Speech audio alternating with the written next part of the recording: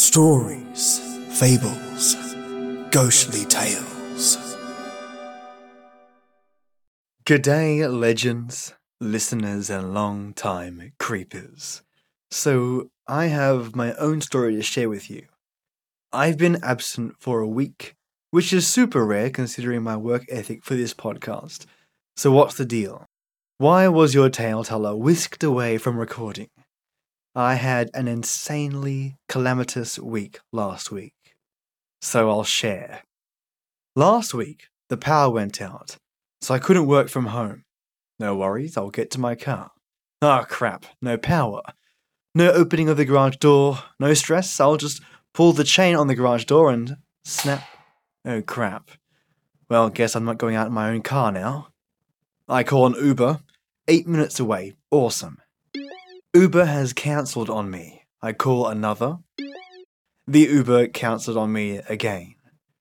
I needed to think fast to make a meeting for work, so I thought fast. The weather is getting worse and worse. I could see it on the radar, even though it hadn't hit our house yet. And I made a decision. I ended up deciding to put on my Kathmandu jacket, bring an umbrella, and walk 3.2 kilometers to the nearest train station. No worries, mates, I got this. So I walk. Then, it starts to rain. I should have known better, but it seemed like it might not rain at the time, or at least it wouldn't hit me in time, and it wasn't raining where I was. But also I was covered from head to toe just in case, with only my pants really exposed to the harsh winds. I walk and walk, almost twisting my ankle as I go from pavement to gravel, then to grass and then back to pavement. It was painful as I realized how long this actually would take. A couple of cars stopped for me. I waved them on. The only person you can trust in this sort of situation is yourself, folks. Don't take the easy route unless you can't help it. I then get to work with drenched pants, but all around okay. Great. Work's done. I get home and the power is on. Hooray! Only to hear clicking. I rescind that hooray and replace it with an ugh. Turns out my modem is on the fritz, due to the power spike and the outside fibre optics being damaged. I have to wait 4 days for its ignition. Super annoying. No internet for 4 days, potentially. I say potentially because my friends come to my rescue on 2 occasions. And this is important, folks. Cherish your friends. I told them the news and they said, "Hey, tellteller, come on over to our place over the weekend. Use our net, stay over, a place to rest and have fun." Hell yeah, mates. So I did. I then organised a catch-up with my pals to go to a restaurant. Then, 2 minutes prior to getting to our pre-organised restaurant, the car heater starts to fail. The windscreen stops clearing up amidst the rain, and I know something is up here. Why is the aircon started to fail? I check the thermometer because my oh shit-o-meter goes off in my head, and the thermostat is in the red. The end of the red bar. I notice smoke, and I immediately stop, having PTSD from previous older cars. I think the worst is going to happen, but luckily I stopped, despite my pals suggesting I just drive a little more to get to the destination. It was 2 minutes away, and they meant well. I can see their perspective. But I bring the car to a complete halt, somewhere safe and off the main road. Thank goodness, though, for another set of pals who were already at the restaurant who then drove down, picked us up, and, you won't believe this, upgraded their car insurance to include me for roadside assistance. I didn't even ask them. They did it on their own accord. They are fantastic. Just like the mates that let me stay at their house on the weekend. Yeah, like I said, cherish your friends. The serviceman comes down, states that if I'd driven any further, the engine could have blown and been completely toast. Luckily, I did listen to my gut. Turns out the radiator blew up and the hose cracked, spewing coolant everywhere like Slimer had just thrown up on my bonnet. Then, I get home, and you can probably hear it in my voice, and got really sick for 4 days. I'm barely recovered now, barely. I think that's a combination of COVID plus walking in the rain stupidly for 40 minutes. So, listeners, I can't share with you a creepy tale, but I shared with you my tale. Oh, And I have also remastered 2 Nero Wolfe episodes just for your lovely ears. The Malevolent Medic and The Hasty Will. Thank you to my Patreon supporters who have the utmost patience. You are an absolute godsend. I will thank you properly next week, as I'm already exhausted and not fully recovered. But you are all fantastic people and deserve a thank you for supporting me. I'll catch you next week, you lovelies, when hopefully, finally, I can catch a break. Cheers, mates. Stay warm, stay safe, and stay awesome. Till next we meet. Ladies and gentlemen, the ringing of that phone bell brings you mystery, adventure. Nero Wolfe's office, Archie Goodwin speaking. Who? Mr. Hal Horton, United Industries? Oh, I see. Well, I must warn you, Mr. Horton, Mr. Wolfe doesn't take kindly to big industrialists. Says their great wealth upsets his digestion. Why do you want to see him? The connection's bad. I don't hear you. Who? Who? Mr. Horton, who? We're cut off. What is it, Mr. Goodwin? Mr. Hal Horton called. I understand that. I won't see him. Tell him what money I have to invest I put into orchid plants. Mr. Horton wasn't promoting anything. And what did he call you for? The great Horton needs a detective. Maybe just my occupational reflex, but I thought he said somebody had been murdered.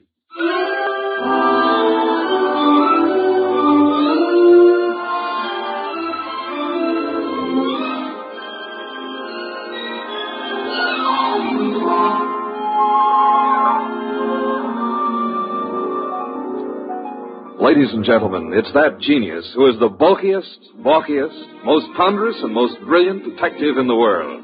Yes, none other than that chair-borne mass of unpredictable intellect, Nero Wolfe, created by Rex Stout and brought to you in a new series of adventures over this NBC network in the person of Mr. Sidney Greenstreet.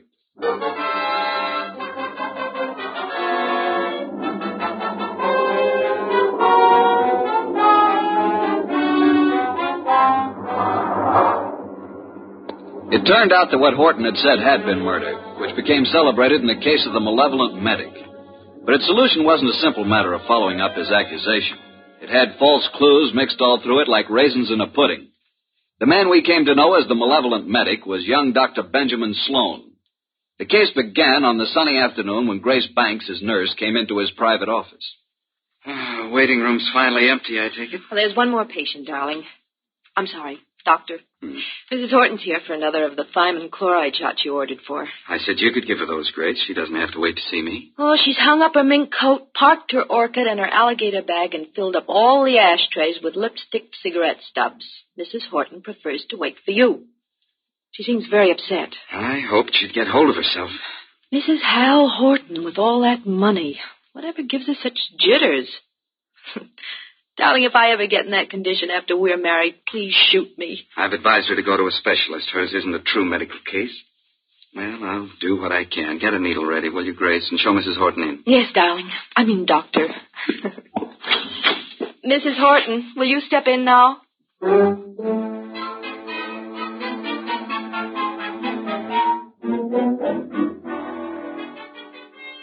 Been in that waiting room for hours. Ben, I wrote you every day this week. Why didn't you answer me? You say your health hasn't improved, Leslie. I'm worse. Much worse. Still chain smoking, drinking, and the sleeping pills? I have to take something. I can't walk the floor all night, can I? Thinking. Why are you so unhappy, Leslie? You have what you always said you wanted. Money, clothes, excitement. You have the right to say that. But don't. Please don't. I'm only pointing out facts you should face. I told you from the beginning you need a nerve specialist. I need you. Nobody else can help me at all. Leslie, you went over this the last time you were here, and in all those letters you've been sending. Now, let's cross it off for good, shall we? Don't talk like that. You don't mean I'm no longer a lovesick dope, and you're the wife of one of the biggest industrialists in the country. Yes, Hal Horton. I despise him. He thinks his money makes him God. He thinks he can buy anything that he bought me.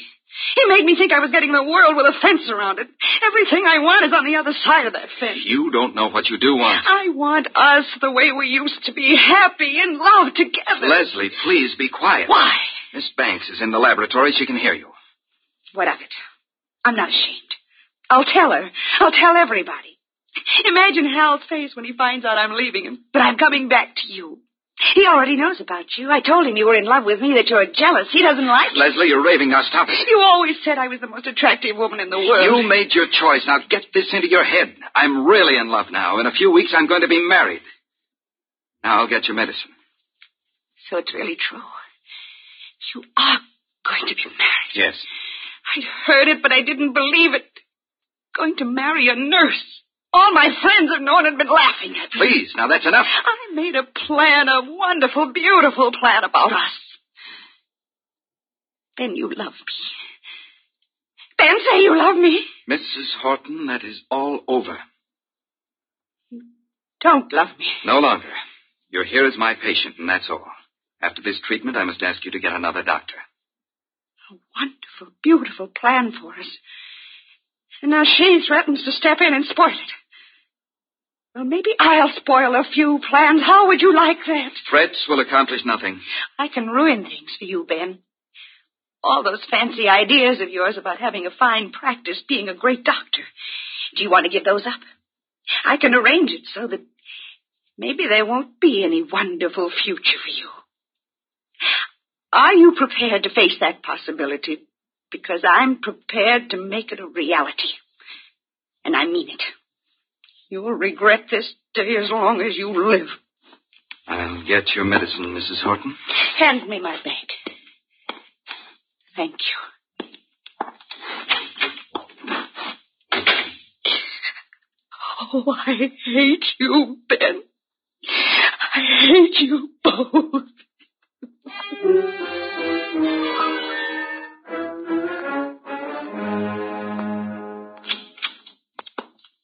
Sorry to have kept you waiting, Mrs. Horton. Miss Banks had to do a repair job before she could use the sterilizer. Alcohol, Miss Banks? Yes, Dr. Sloan.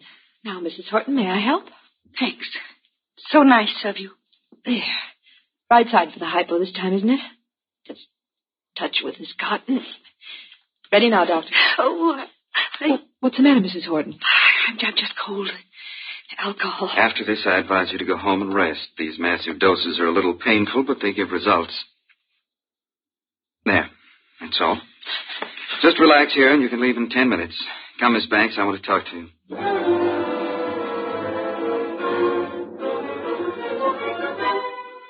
Doctor! I feel sick. I feel very sick. You might as well stop acting. I can't get up. My feet. Ben, look at her. Something's happened. Hysteria. No, her face. Oh, Ben, she's falling. Mrs. Horton, hold on to me. I've got you. Hold her up. Leslie, what is it? Pain. Terrible pain. Where? What from? Sick everywhere. Pain, everything. Pain. Pain in my head. Pain in my feet. My feet. My feet.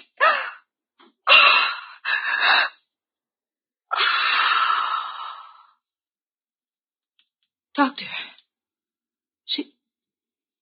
She's dead. Yes, Grace.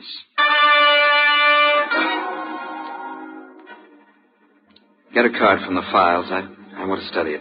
From the first day Mrs. Horton came here. What was it, Ben? What happened to her? Symptoms are of a heart condition from which it seems the patient has just expired. Then you must call her husband. Grace, did you hear me? Yes, Dr. Sloan.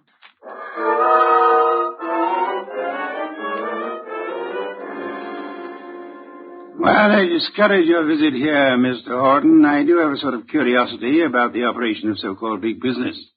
Maybe I'll be a glass of beer and hear an explanation of the rise and fall of this morning's stock market. You don't think I've come here socially? I wish to engage your services for... Not available. You're a detective, aren't you? Specializing in cases that interest me. Sherry, Mr. Horton? I don't need it, thank you. But Mr. Wolfe says he specializes in cases that... I've just got here. I haven't told my story. I don't believe you even know who I am. Oh, yes, we do. We do indeed. A millionaire. Did I offend you by speaking of a fee? No, on the contrary. It is that portion of your conversation which interested me most.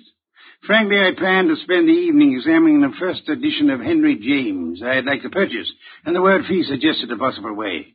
Now, what have you done, sir? What have I done? One doesn't have to be a detective to recognize you're in trouble, Mr. Horton. Look, Mr. Wolfe, I have done nothing. But I've got a question I've got to have answered. I need facts. They tell me you're the man who can give them to me. If Nero Wolfe can't get them for you, they're not facts, they're fancies, Mr. Horton. Well, my story's involved. But the gist of it is, your beautiful wife, a former model, died last week. The death certificate indicated a heart attack. You suggest she was murdered. How did you know? Never mind how I came to my conclusions. How did you come to yours? Leslie had been going to a Dr. Benjamin Sloan. She said he was a specialist. Some friend had recommended. She'd been upset. He was giving her vitamin B shots, she told me. You doubt that was true? Dr. Sloan informed me, after she died in his office, there'd been a heart condition from the beginning. Well, I don't believe it. Leslie was a very emotional girl. She'd have been quite frightened of a heart ailment. She'd have told me about it. Maybe she didn't comprehend its seriousness. Dr. Sloan did. Why didn't he get in touch with me at once about it? Then, when I went to clear up Leslie's room, I discovered something. Leslie didn't go to Sloan through a friend. She'd known him when she was a model and he was a hospital intern. She'd kept letters he'd written to her then. Love letters. Indeed. Well, doesn't that give you an idea, Mr. Wolfe? Sloan lost Leslie to me. No man who'd been in love with Leslie'd ever get over it. Would a man be jealous enough, kill a woman he loved, rather than have her belong to another man? An interesting theory, Mr. Horton, one frequently advanced in fiction. Shall we investigate and see how it works out in fact? Yeah, you'll take the case then. The intricacies of the feminine nature are challenging, if you do not have to come in contact with the creatures. The practical research in such matters I leave to Mr. Goodwin here. It is a field in which he specializes. But it's you I want. Our method of operation is not under your control, Mr. Horton. You'll be so kind, Archie, get a first-hand report of Dr. Benjamin Sloan and the women in his life.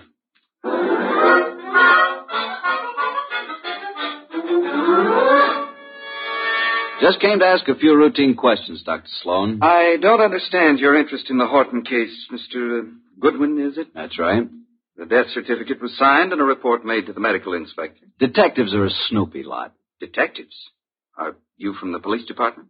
No, I'm employed to note some details before we close up the Leslie Horton estate. Sudden deaths have to be double-checked. I'm afraid I can't add a thing to what I've already reported. Well, thanks for seeing me anyhow. Been a pleasant visit. Ever have a patient die in your office before, Dr. Sloan? No, but I've seen similar cases in the hospital, of course. Was Mrs. Horton warned about her heart condition, Dr. Sloan? I discussed her case with her fully and frankly. And her husband, wasn't Mr. Horton alarmed? He didn't know.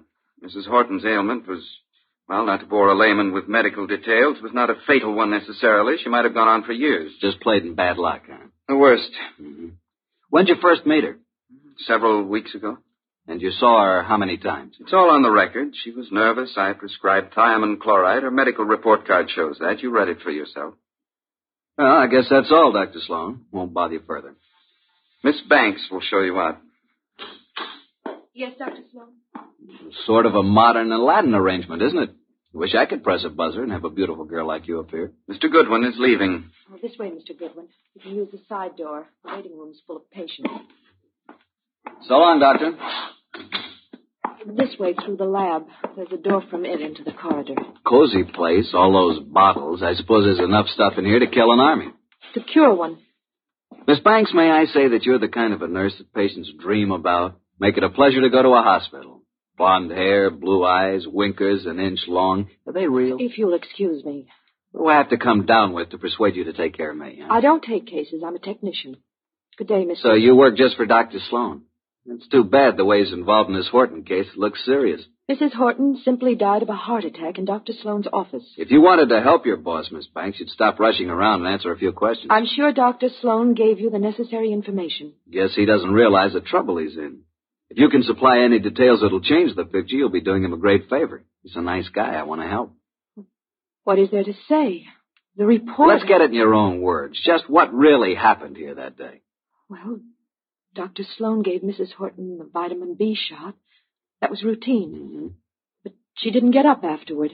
She said she was sick. And then she fell and I caught her. And Dr. Sloan administered emergency treatment. What did that consist of, Miss Banks? All that is in the office record. What would bring on such an attack? It could have been several things. Could it have been something she ate? Acute indigestion affects the heart. Maybe Mrs. Horton would be here now if the doctor thought to use a stomach pump. He did use one. He did everything there was time to do. She certainly went in a hurry. Suffer a lot?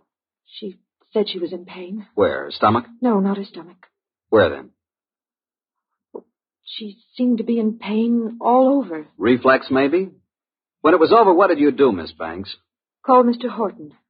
Must have been a blow to the great man. I understand she was younger than he is and quite a sultry gal. I've talked to you professionally because you said it was necessary to help Dr. Sloan. Is that all, Mr. Goodwin? I guess it is for now.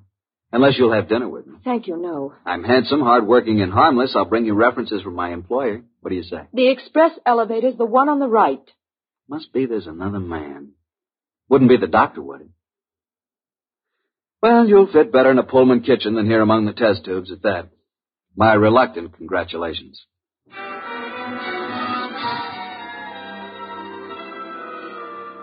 Verdict, Archie? Innocent as lambs, both Sloan and the nurse. Evidence to prove it? My unfailing sensibilities, not the murderer type. Nice couple, doctor and the nurse. I suspect they're engaged. She's so much in love with him, I could have been you, and she wouldn't have known the difference.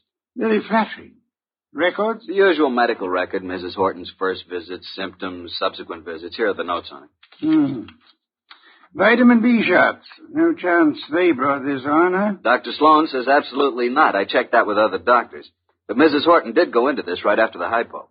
Nurse's story jives with Sloan's? A little more detailed. She says he did everything, even used a stomach pump. The woman was in pain? What's this?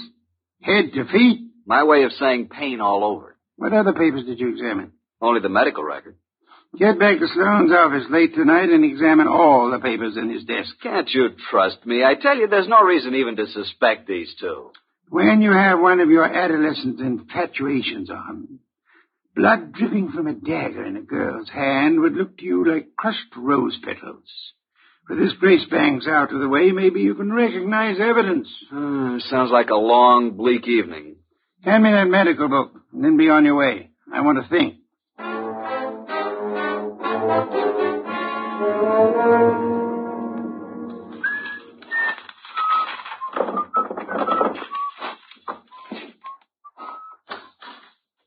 Well, good evening, Mr. Goodwin. Oh, good evening, Dr. Sloan.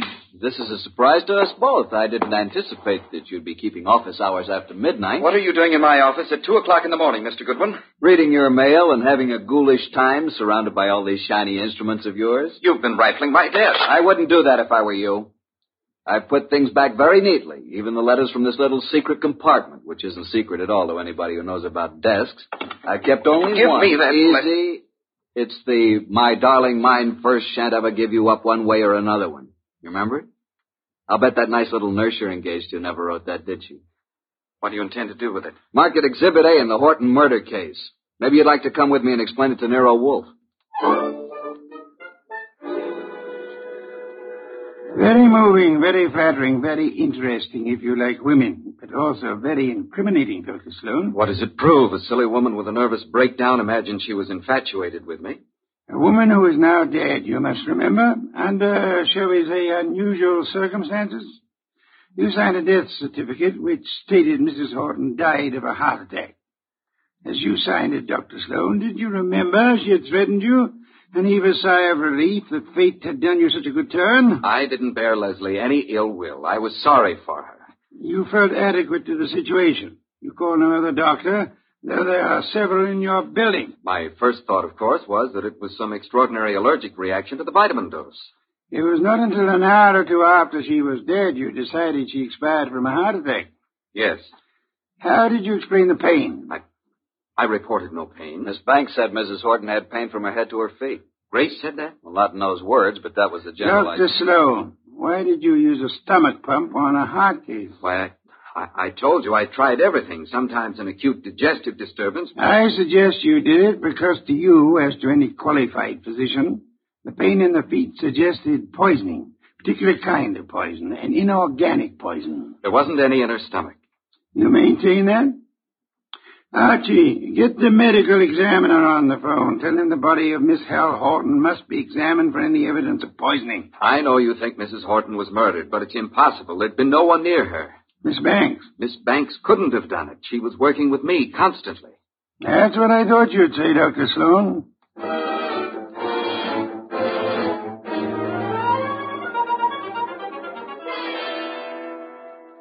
Mr. Wolfe, I had to see you. This is the most dreadful thing I've ever heard of. Trying to accuse Dr. Sloan of murdering a patient. It appears he had a reason to want Mrs. Horton dead, Miss Banks. She was that thing the poets write about, a woman scorned. She had sent him this hysterical letter threatening scandal if he rejected her. He couldn't control her.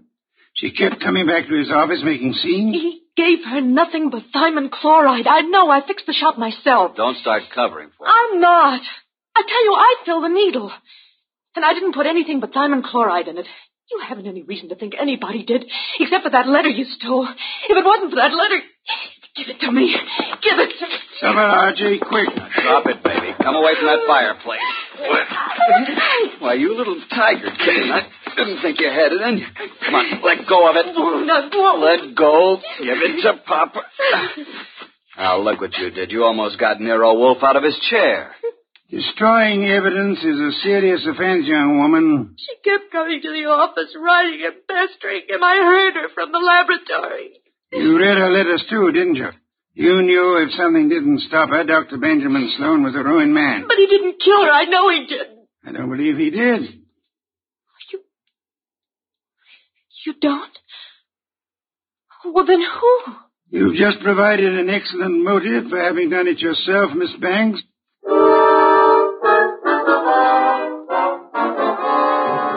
Pears and white wine. Cold, luscious, exotic. Excellent, Fritz, excellent. Best thing that's happened today. I don't like this Sloan case. If you ask me, I think that Horton dame got what was coming to her. Those are not the words of abstract justice, nor the phrases of a gentleman of culture. A good detective never plays favorites. Good night's rest, and you will find your attitude more normal by morning. You expect to have this case solved by morning? Solved now. Thanks to the expedition I sent you on this afternoon.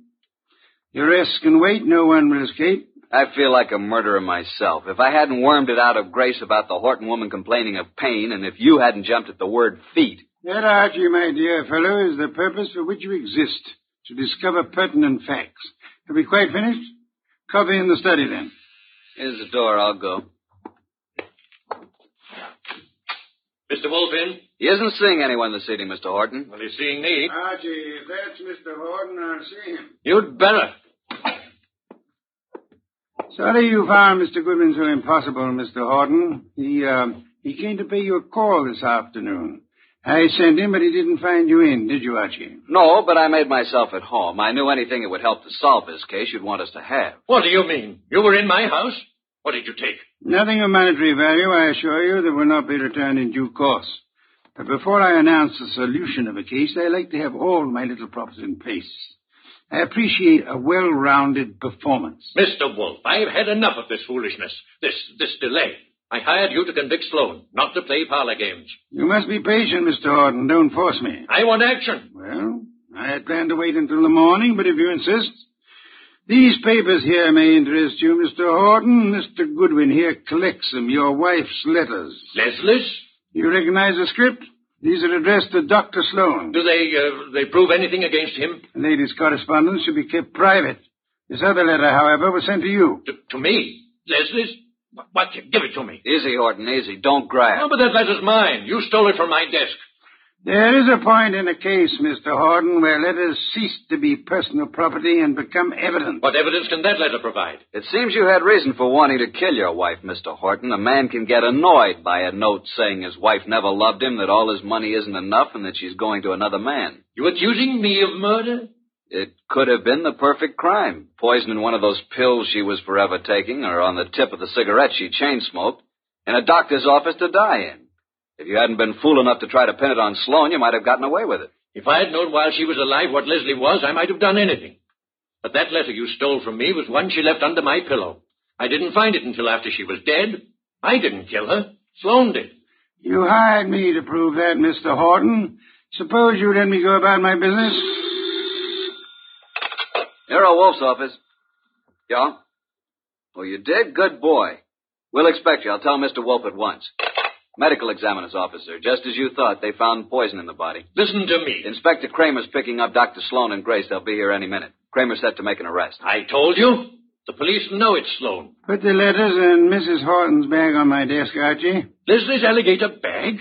You stole that from my house this afternoon, too.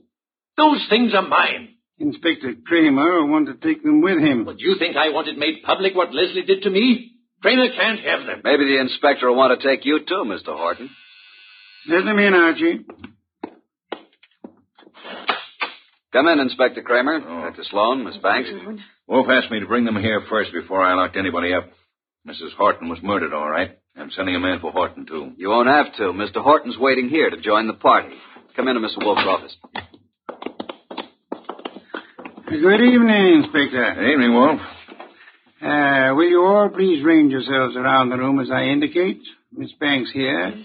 Dr. Sloan, Mr. Horton. Archie, you stand between the two men, if you please. Mr. Wolfe, this is a dreadful mistake. I swear the doctor didn't... Stop thinking about the doctor. What about you? If you're accusing Miss Banks, I might as well turn Hold it, now. Dr. Sloan. From here on, anything you say will be held against you. That's what I want. Let Grace go home and Oh, I'll... for heaven's sake, why don't you arrest the man? Isn't it obvious he's guilty? You and your trumped-up charges against me. I'll do the talking now, Mr. Horton. Mrs. Horton died from a certain inorganic poisoning. Poison administered in your office, Dr. Sloan, with a hypo syringe. Let's get it over with. I gave her the hypo. But I filled the needle. There you are. They're both guilty. Which would solve the case if they weren't lying. Miss Banks believes Dr. Sloan killed Leslie for her sake. Dr. Sloan thinks Miss Banks put poison in the hypo to save him from professional ruin. They're trying to protect each other. Fact is, the hypo they gave was perfectly harmless. It did not kill Mrs. Horton. Then what did? Mrs. Horton came to your office in desperation, Dr. Sloan, but she came prepared for the worst. You see this handbag? Can any of you identify it? Yes. It's hers. Is it Mr. Horton? It's Leslie's. The bag she carried to the office the day she died. Open it, Archie. You will see it contains her change purse, billfold, cigarette case, matches, a handkerchief, nothing more. That is, not unless you look closely. Then you will observe this lining has a double fold. A secret compartment. Exactly. We open it this way, and there we find it. A hypodermic needle with which the unhappy woman committed suicide. Miss Banks, Dr. Sloan, you can stop protecting one another. Mr. Horton, the world need never know you were a betrayed husband. Mrs. Horton killed herself while in a confused state following a mental breakdown. The case of the malevolent medic is closed.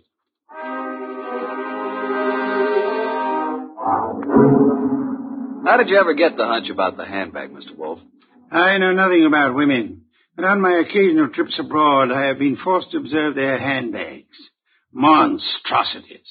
They hold anything and everything. Now that our guests have gone, Fritz is bringing coffee to the study. Would you like some beer? I believe I would. Somehow I feel I've earned it. Here you are. Poor fellow, I'm very sorry for you. How so? This is one case in which there is no falsely accused, unattached young lady for you to squire about. Well, here's to your better luck next time.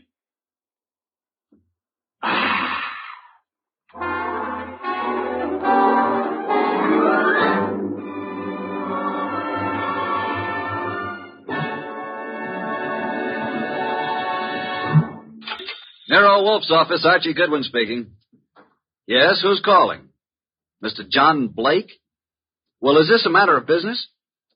That's fine, Mr. Blake. I'll just call him. Archie, I'm not here. Tell him I'm up in the plant room with the orchids. I was going to call him to the phone, but he's up in the plant room with his orchids. What sort of a case is this, sir? Really? Really, is that so? Is it a man or a woman? Oh, I understand perfectly. It's a man. Well, at least that's something different. Yes, sir, very urgent, I understand. And I assure you, Mr. Wolfe will be here waiting for you. The fee? Shall we say about, $1,000? I will not see any client until after dinner. Fritz is having mountain quail on toast. Yes, Mr. Blake, come at once. What were you saying, boss? Confound you, Archie, nothing but business. All the time. What's the problem? I don't know. And at $1,000, considering our bank balance, I'll help him poison his great-grandmother.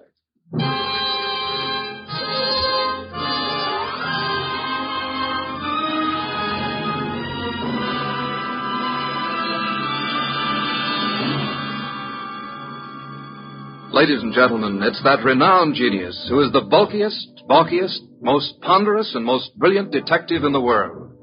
Yes, none other than that chairborne mass of unpredictable intellect Nero Wolfe. Created by Rex Stout and brought to you in a new series of adventures over this NBC network in the person of Mr. Sidney Greenstreet.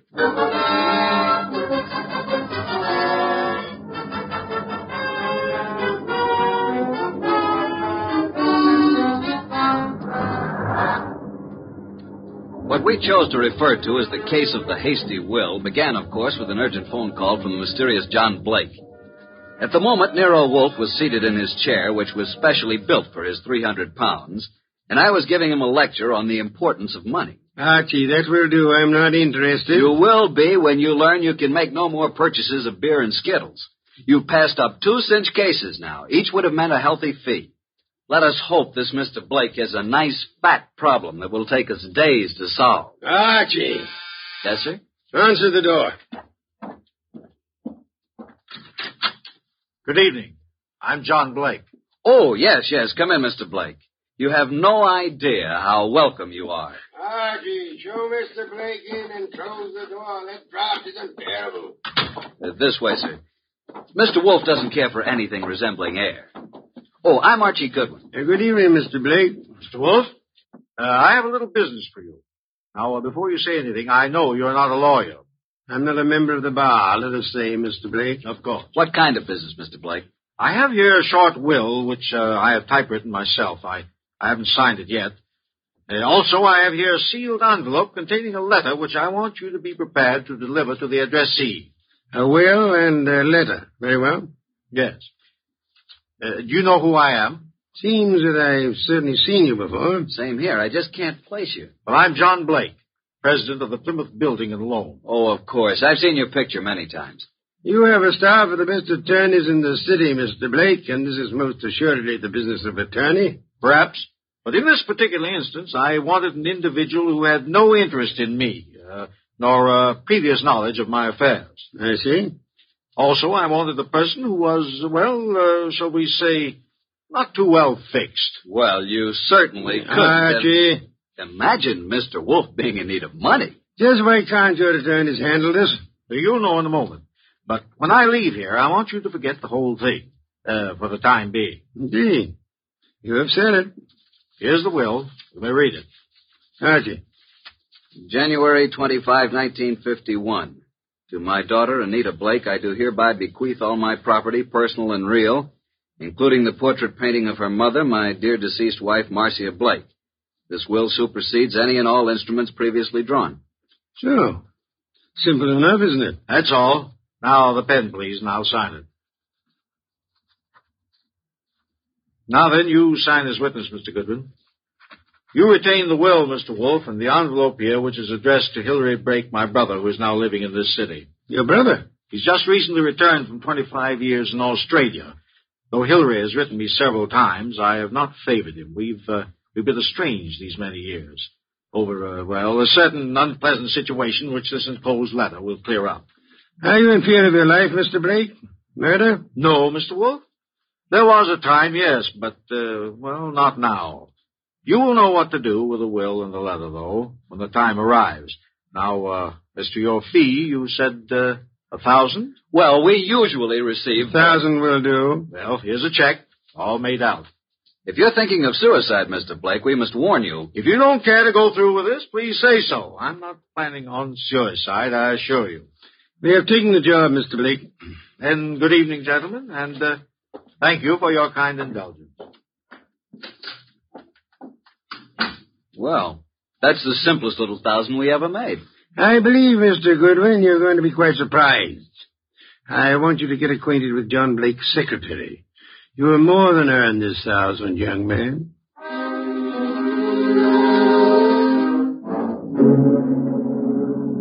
Archie! Archie, is that you? Yes, boss. What time is it? It is 6 p.m. The clock is right in front of your eyes. I'm thinking, Archie, it's very interesting. Very. An entire day has passed since the visit from John Blake. Did you learn anything from Blake's secretary? I did. He left his office late yesterday, she said. His daughter Anita is quite upset because he didn't come home. Check his club? Yup. I didn't talk to the daughter, but I learned that she's engaged to a young fellow named Wilbur Martin. She told the secretary that her father had been acting strangely of late, a bit morose. And what does the daughter feel has happened? Anita's afraid he's been kidnapped. You haven't met nor talked to any other than the secretary? Not yet. So far, no one's called the police. Good. We must, for the time being, prevent that. What did you learn of Blake's brother from Australia? He's been here only a year. They've met only once or twice since his return. The secretary thinks the breakup was because of their love for the same woman. Hillary became very wealthy in Australia. Very well, Archie.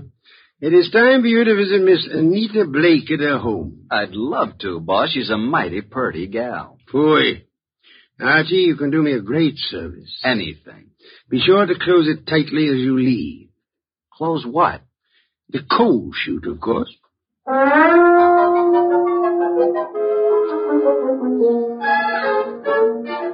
I'm awfully glad you could come, Uncle Hillary. Wilbur seemed to think you might know something about Father's disappearance. No, I don't know, Wilbur. I'm just as nonplussed as you are. When did you see your brother last? Oh, it's been 4 or 5 months. Why? Oh, I just wanted to know. What do you two think has become of him? Surely you know his recent actions better than I. Well, at first I thought he'd been kidnapped. Now I'm afraid it's suicide. Oh, I say, really now. Have you been putting such ideas into our head, young man? On the other hand, could have been murder. Indeed. Well, I suggest that the police be called. Hospitals, the morgue, every place. Have you thought of doing that, young man? I was going to. Oh, really? Then what are you stalling about? I'll just step into the library and do it myself. Oh, it can't be, Wilbur. It just can't be. Miss Blake, there's a Mr. Goodwin to see your father. Oh, I'll see him. Thank you, Miss Blake. I'm Archie Goodwin. This is my fiancé, Mr. Wilbur Martin. Mr. Martin? How do you do? What is it you want, Mr. Goodwin? Is your father here, Miss Blake? Why, no.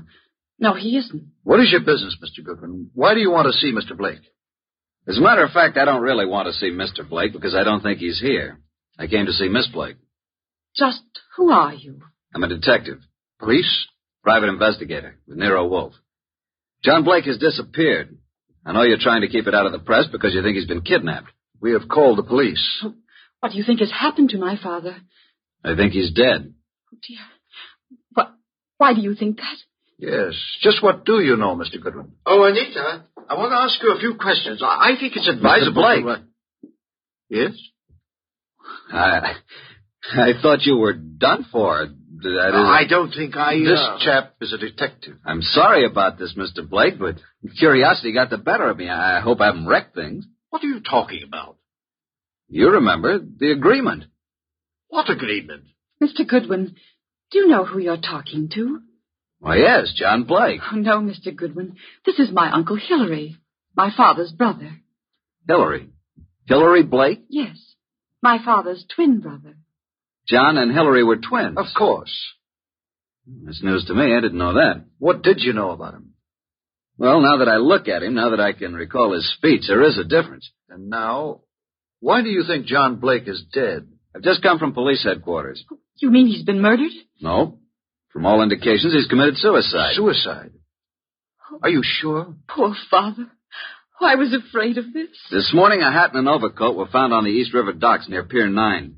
In the coat was a typewritten copy of a will made yesterday. The hat bears the initials J.B. It was a will? Yes. Could you identify the hat and coat, Miss Blake? Well, yes, of course. Very well. Come in, Sergeant. This is Sergeant Hanlon. Miss Blake, do you recognize this coat and hat? Yes. Oh, yes, I do. They were father's. Oh, Wilbur. Suicide? I can't understand it. But the hat and coat are not conclusive evidence. What about the will found in the pockets? Show them the will, Sergeant. Read it, miss. You read it, Wilbur? To my daughter, Anita Blake, I do hereby bequeath all my property, personal and real, including the portrait painting of her mother, my dear deceased wife, Marcia Blake. This will supersedes any and all instruments previously drawn. But no signature. I have the original. Here you are. Where did you get this? Notice the signature of the witness? Archie Goodwin. You witnessed his signature? In Nero Wolfe's office. But Mr. Blake had his own attorneys. Nevertheless, he came to Mr. Wolfe to take care of the will. If we hadn't recognized him from his photos in the papers, I wouldn't have witnessed the signature. Anita, is this your father's handwriting? Yes.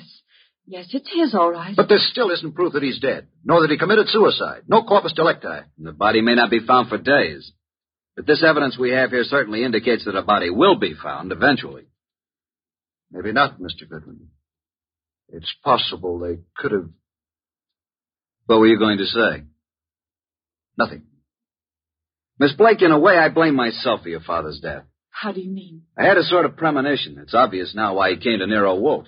Is it? He wanted someone who didn't know him personally. His own attorneys would have been able to see through his plan and prevent his carrying it out. But he made a will. Why did he draw this new one? Yes, that's what I don't understand. Well, I still am not convinced that he committed suicide. Mr. Blake, here is a letter he asked to be delivered to you. Oh, well now. Perhaps it will shed some light on the problem. What did it say, Uncle? Jove. Says, Hillary, 25 years now, jealousy and bitterness have kept us apart. I know why you stayed in Australia all these years. I know you loved Marcia. She was rightfully yours. But I loved her too, and I couldn't go on without her. I know you've despised us both, and I've pretended to despise you. I had to pretend, because I lied to Marcia. I told her you were engaged to marry a woman in Sydney. Marcia was innocent. I was to blame. When Marcia died last year, and you wrote that you were coming back, I knew then that your resentment had faded, but I didn't answer you, and I've kept away from you because I couldn't face you.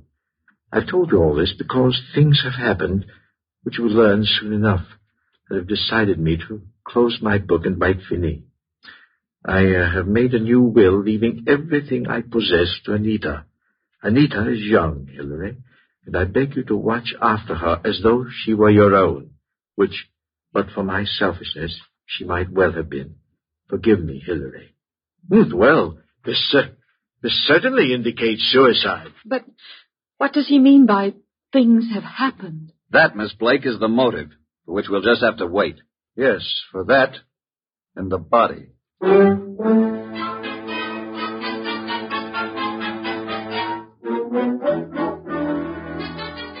Well, boss, up here in the conservatory a bit early, aren't you? How are the orchids? Well, it's a nice sunny morning. Even though it is around 0 outside, the sun is fine for them. And behold, Archie. Huh? What is it? The Dendrobium sclerostel. Yes, indeed. What about it? Showing 2 buds. Most encouraging. Indeed so. Boss, I can't take the steam heat here. Tell me, this painting of Marcia Blake, is it large? It hangs over the Blake mantel, about 3 by 4 feet. I find it most intriguing that John Blake should mention a painting in so short a will. And Hillary, does he seem to offer any suggestion on this problem? He has very little to say. Wilbur has definite ideas, and he's in there pitching all the time. He has a rather unpleasant way about him, though. You have talked with Inspector Kramer? I have. And asked Miss Anita and Hillary to meet you at the morgue to look at the body? Right. And I left Wilbur out of this gathering. This body is practically unidentifiable, huh? In Kramer's opinion, it is. After you're finished down there, I'd like to have a chat with this Wilbur Martin. Okay, but you'll get nothing out of him. I've tried. Archie, you're becoming so conceited. Soon I fear I'll have to fire you. If it were summer, I would forthwith resign. Run along and close our coal chute behind you.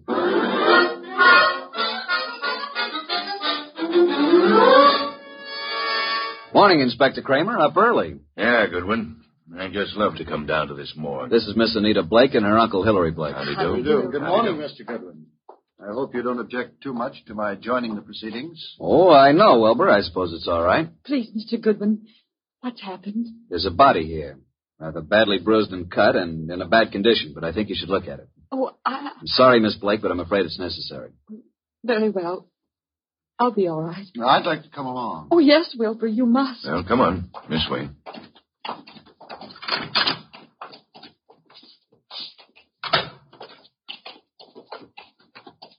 Well, here we are. Wilbur. Oh. What do you say, Miss Blake? Oh. Now get hold of yourself, Anita. Please, you must. Yes. Yes, that's Father. And you, Mr. Blake? It's certainly hard to say. It looks as though it might be John. Was there no means of identification on the body? No jewelry or... Father never wore any jewelry. There was nothing but this suit here. Nothing in the pockets. Yes. That's Father's suit, all right. I know. Oh, why? Why did he do it? Come along now. That's all for today.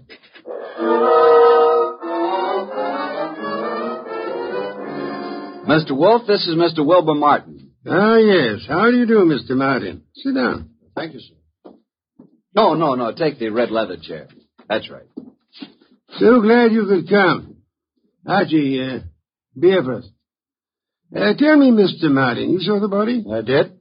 Whether it was John Blake or not, I'm not sure. But Anita feels positive enough. You are skeptical about the suicide theory, huh? Well, yes, I am. Are you trying to cast suspicion on someone else? No. He thinks he was murdered. I do. But not by you, of course. Certainly not. But who would know that John came here, signed the will, and gave us the letter to his brother? He must have contemplated suicide, don't you think? Are you positive it was John Blake who signed the will? How interesting. You think it was his brother Hillary who came here, posing as John, huh? It could have been. But the man was quite gray and had no Australian accent. Hillary could have dropped the accent for a short while and grayed his hair, and they were twins. So enlightening, Mr. Martin. Do go on. After he left you here, he could have killed John and thrown him in the river, and left his overcoat and hat on the wharf. And why would Hillary kill John? Well, there may have been several reasons. Maybe because of Marcia. Well, several reasons. Tell me, did John Blake object to your engagement to Anita? No, why should he? I don't know. Amelia asked. Anita Blake identified her father's handwriting. She identified the body. You still believe it's murder? Maybe she only thought it was his handwriting. You had best be careful, Wilbur. In trying to make a murder out of this, you might place yourself in a most unhappy position. I checked the letter and the will with papers at John's office, and the handwriting is identical, in my opinion. Maybe Hillary is clever at forgery. Maybe. Did you have the experts check the writing? Not yet. Then how can you tell unless you had a bona fide sample of Hillary's writing? I take it that you found a sample of Hillary's writing? Some letters from Hillary to John? Yes. I found a package of them in John's desk at his home. That, Wilbur, is most encouraging. Here they are. Several of them tied together. Some written in 1928 and a couple in 1948. Now, we'll tell you something. We never thought John committed suicide either. You didn't? No. And before you go, Wilbur, write your name here on this pad. Very well. Thank you so much. I hope we shall see you tomorrow.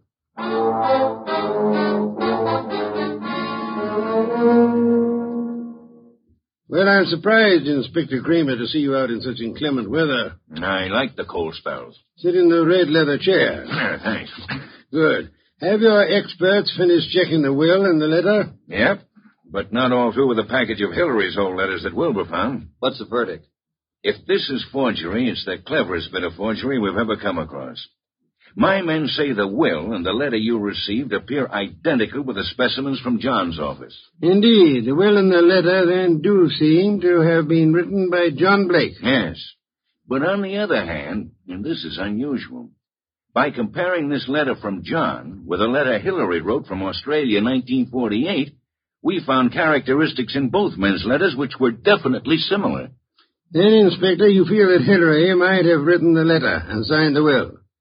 That it was Hillary who came to my office? It's a tough thing to prove, but I think that's being on the right track. Inspector, what about the rest of the package of letters I got from Wilbur Martin? They're still working on those down at headquarters. What about young Wilbur? So far, can't see much in him to worry about, but it's a bit early. Archie, phone out to the Blake mansion and tell Wilbur Martin that we've uncovered the whole thing. And if Wilbur's in on it, he'll be gone before you get there. We can pick him up later. Okay. I'll let you know about the rest of Hillary's letters. Good. We won't phone out there until you're finished. And I'll call you as soon as possible. Archie, I want you to look into the affairs of the Plymouth Building and Loan Company. See what you can learn about the actual stability of the company. Okay. Boss, please put on your muffler and overcoat and open a window. A candle couldn't burn in this place. Yeah. I'm on my way.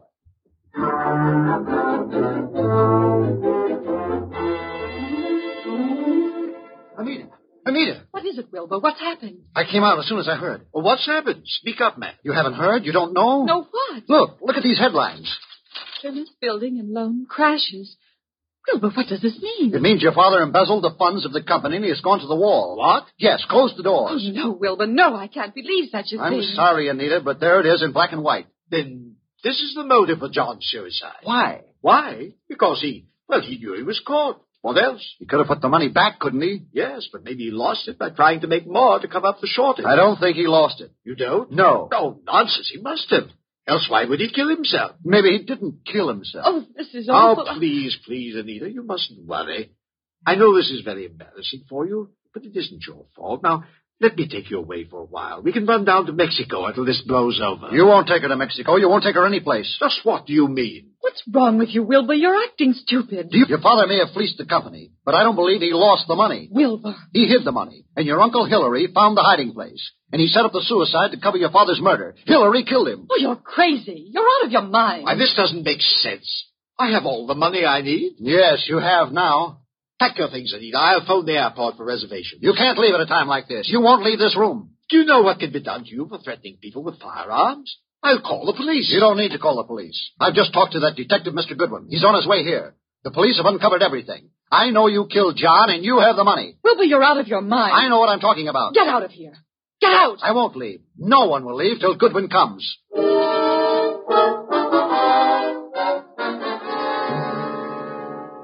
Archie, come in, Miss Blake. Mr. Blake, Mr. Martin, glad you were all able to accept my invitation. You too, Inspector Kramer. Yeah, I know how glad you are I could be here, Wolfe. Please be seated, folks. Hillary was going to Mexico on the next plane and taking Anita with him. Mexico? John Blake stole the money from the company, but Hillary found out about it and killed him. Mr. Wolfe, this is utter nonsense. Mr. Blake, Inspector Kramer's handwriting experts have examined the will and the letter left with me. They have also checked them with your recent letters from Australia. Indeed.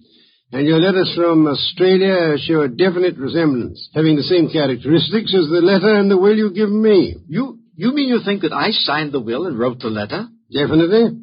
Ridiculous. But there's something else. The will mentions a painting of Marcia Blake, Anita's mother. Archie, where is that painting? Did you bring it? It's here. Bring it in here, Sergeant. Just a moment. I hope you don't mind, Miss Blake. What are you doing to it? Tearing off the paper backing of the picture. Yes, and there you are. There's the reason for the whole thing. Bonds. Pasted in the back. Thousands of dollars in negotiable bonds. Then Hillary did know about the money. He killed John for all this. He had Anita order the picture to be credited for shipping. I did no such thing. Nevertheless, you didn't kill John Blake. Certainly he did. Look at these two letters from Hillary Blake to John here in America. What are the dates? September and November 1948.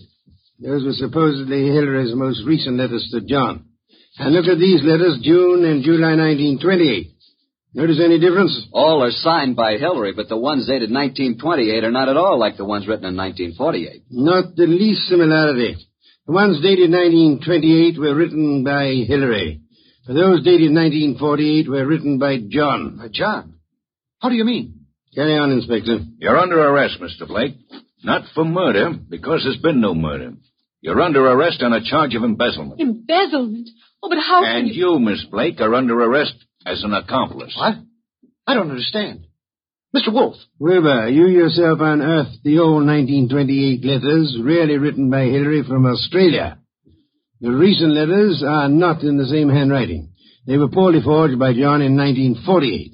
Furthermore, we checked with Australia and learned that Hillary Blake died in Sydney 10 years ago. And this man here is really John Blake, posing as Hillary to escape the penalty for looting the company. Anita. It just doesn't seem possible. Anita knew all about it, and they might have gotten away with it if they hadn't come to us, Archie. What a fantastic plan. I'm giving you back your $1,000, Mr. Blake, but I'm afraid it won't do either of you much good now. Thank you so much, Inspector Kramer, for dropping in.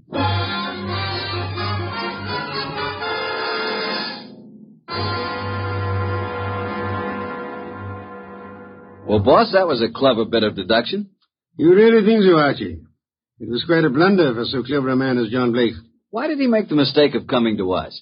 There are many holes in the plans of the criminal mind. He must have forgotten about the 1928 letters, or he would have destroyed them. And he underestimated Wilbur's intelligence. And I thought he was a dope, too. But he was half right. He really slipped up on the body in the morgue. Inspector Kramer was most kind to cooperate with us in that little act.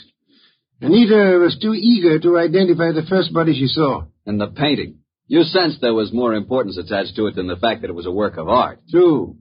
Some beer, please, Archie. Coming up, boss? Now, that brings me to an unpleasant subject. What's that? You were talking about resigning. Are you still in that frame of mind? Resigning? When did I say anything like that? Then you're going to be content with conditions as they are? Why, of course. What are you saying? And you don't mind it a bit as long as this dreadful weather continues? Well, not at all. Don't mind what? Going in and out of the house through the coal chute.